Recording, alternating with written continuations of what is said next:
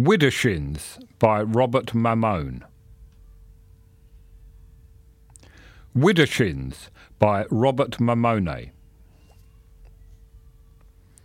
Warren sat with a clutch of his friends, their chairs forming a horseshoe in front of a crackling fire. Stinging sleet clattered against the windows, and the gusting wind sang mournfully through the eaves. Air thick with smoke and laughter muted the sound of the crowd milling around the bar as if they were at the bottom of the ocean. The man sitting on Warren's right jabbed him in the ribs. "Christ, George," he said, rubbing his side. "Go easy, will you? Don't be such a girl's blouse." Ignoring Warren's scowl, George sipped his beer. Wiping his mouth, he nodded across the room. "Get a load of old Hendricks," he said, laughing. "He's off on another one of his rants." Warren glanced sourly at the tutor, who waved a handful of crumpled papers in one hand and spoke in short, panting gasps. Hendricks's face, usually pale and intense, was flushed and sweaty. His weak chin and bulging, opalescent eyes, trapped behind round, steel-rimmed spectacles, reminded Warren of a fish. He listened intently for a few minutes, then shook his head in disgust. Hendricks, who had been talking constantly all that time, fixed his eyes on Warren. "History is a living, breathing thing, don't you agree, Warren? Not to be stuffed away in a shoebox in a dusty archive." Hendricks's voice was thick with alcohol, eyes fever bright. He adjusted his spectacles, lenses smeared with sweat and grease. Eager faces turned towards Warren. The familiar weight of an old argument, batted back and forth over the course of the college year, settled across his shoulders. Sighing, he set his glass down and leaned forward. "Not everything deserves to be brought back into the light." He pointed to the papers Hendricks gripped tight in a long-fingered hand. "At best, what you have is a semi-literate account of a local riot over 2 centuries ago. If I was being charitable, they're perhaps useful as a footnote in an essay about the Luddite movement, but nothing more." Hendricks reddened at the laughter. "You've not even read what I've found, and you've already rushed to judgment. Honestly, you journalists—" "Sorry." Hendrick's face grew sly. "You modern history students have no sense of the sweep of history." Warren half rose from his chair. Their corner of the pub grew silent. He sensed his companion's eagerness, which angered him. Someone grabbed his elbow. Looking down, he saw George shake his head slightly. With an effort, Warren settled back and let his anger leak away. "I'm all for bringing history out of the shadows," he said. Distantly, he admired the calmness in his voice. "But the account you've unearthed clutters our understanding of the past. If you think an obscure Celtic ritual will get you closer to your PhD, then go right ahead. I won't even say anything against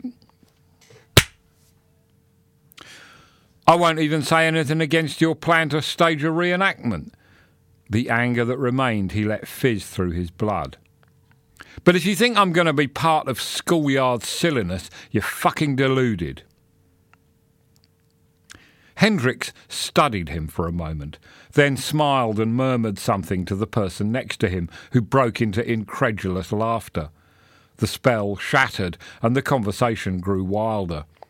Keen to refresh his glass and clear his head, Warren walked to the bar. Raucous laughter followed him, and he looked over his shoulder. His friends leaned in a conspiratorial knot towards Hendricks. Warren forced his way through the crowd. Hiding his unease, Warren bantered with the barmaid while she poured his beer. Taking a sip, he caught Hendricks staring at him. "Screw you, mate," he thought to himself. Saluting Hendricks with a raised glass and a grin, Warren was rewarded when he flushed and jerkily looked away. Finally, the conversation and the fire guttered out. Mumbling goodbye, Warren staggered out of the pub and onto the rain-slicked street. Hunched against the cold, he made his way home, the echoed shouts of others leaving following him.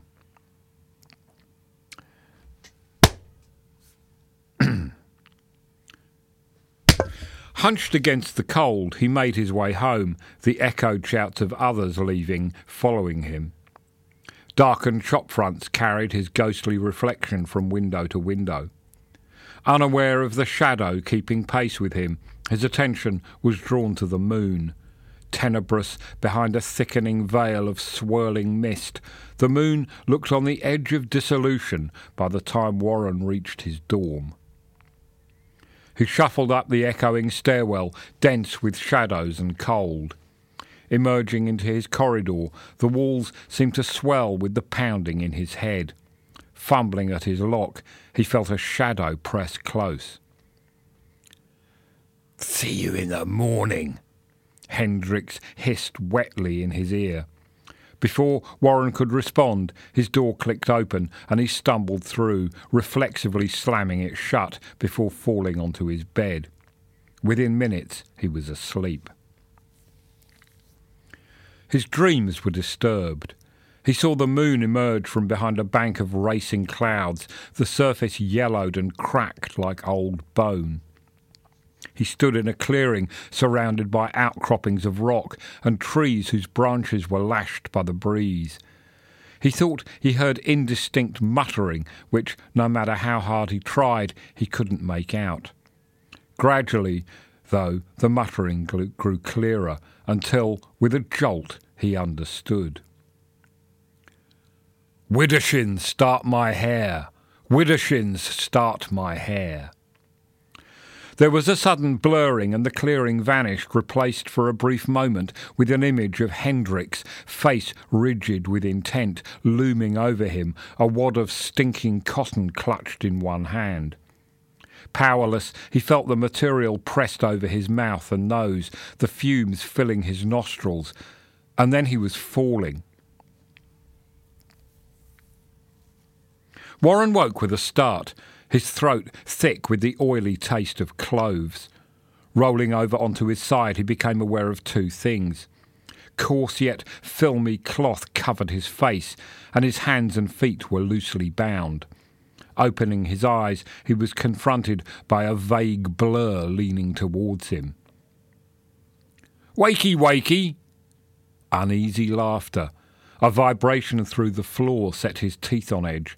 His stomach abruptly shifted, and he slid a short distance into a wall with a grunt. Wheels squealed in a long sliding crunch, and he was thrown back against the opposite wall.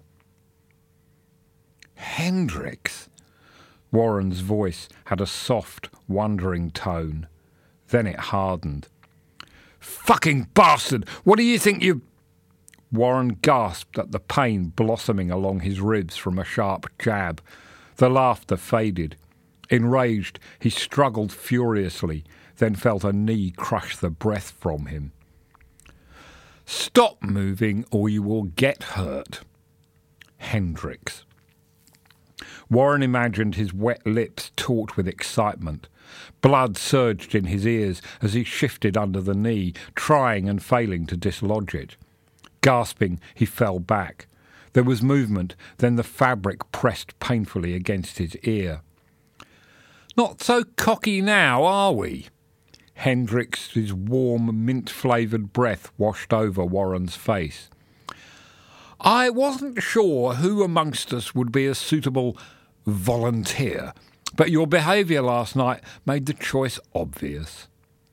A scratchy chuckle, then silence. The van drove on. Warren let his throbbing head fall back. The pain in his chest eased.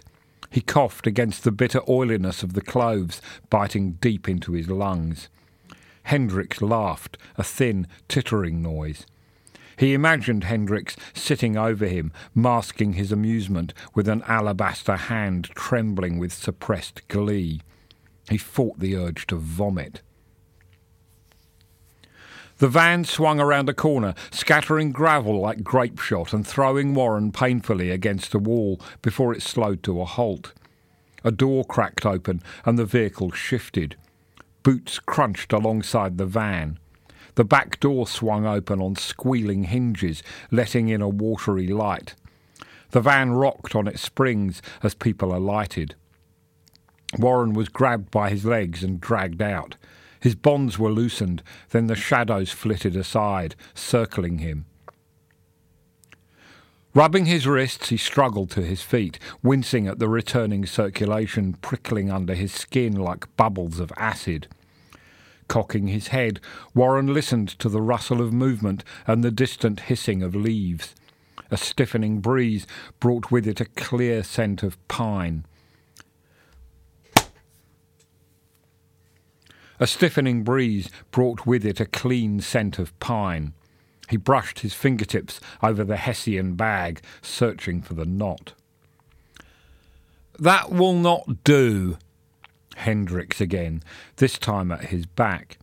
An image reared in Warren's mind of Hendricks looming over him in the dark, a white cloth in one hand and a leer stretched across his face.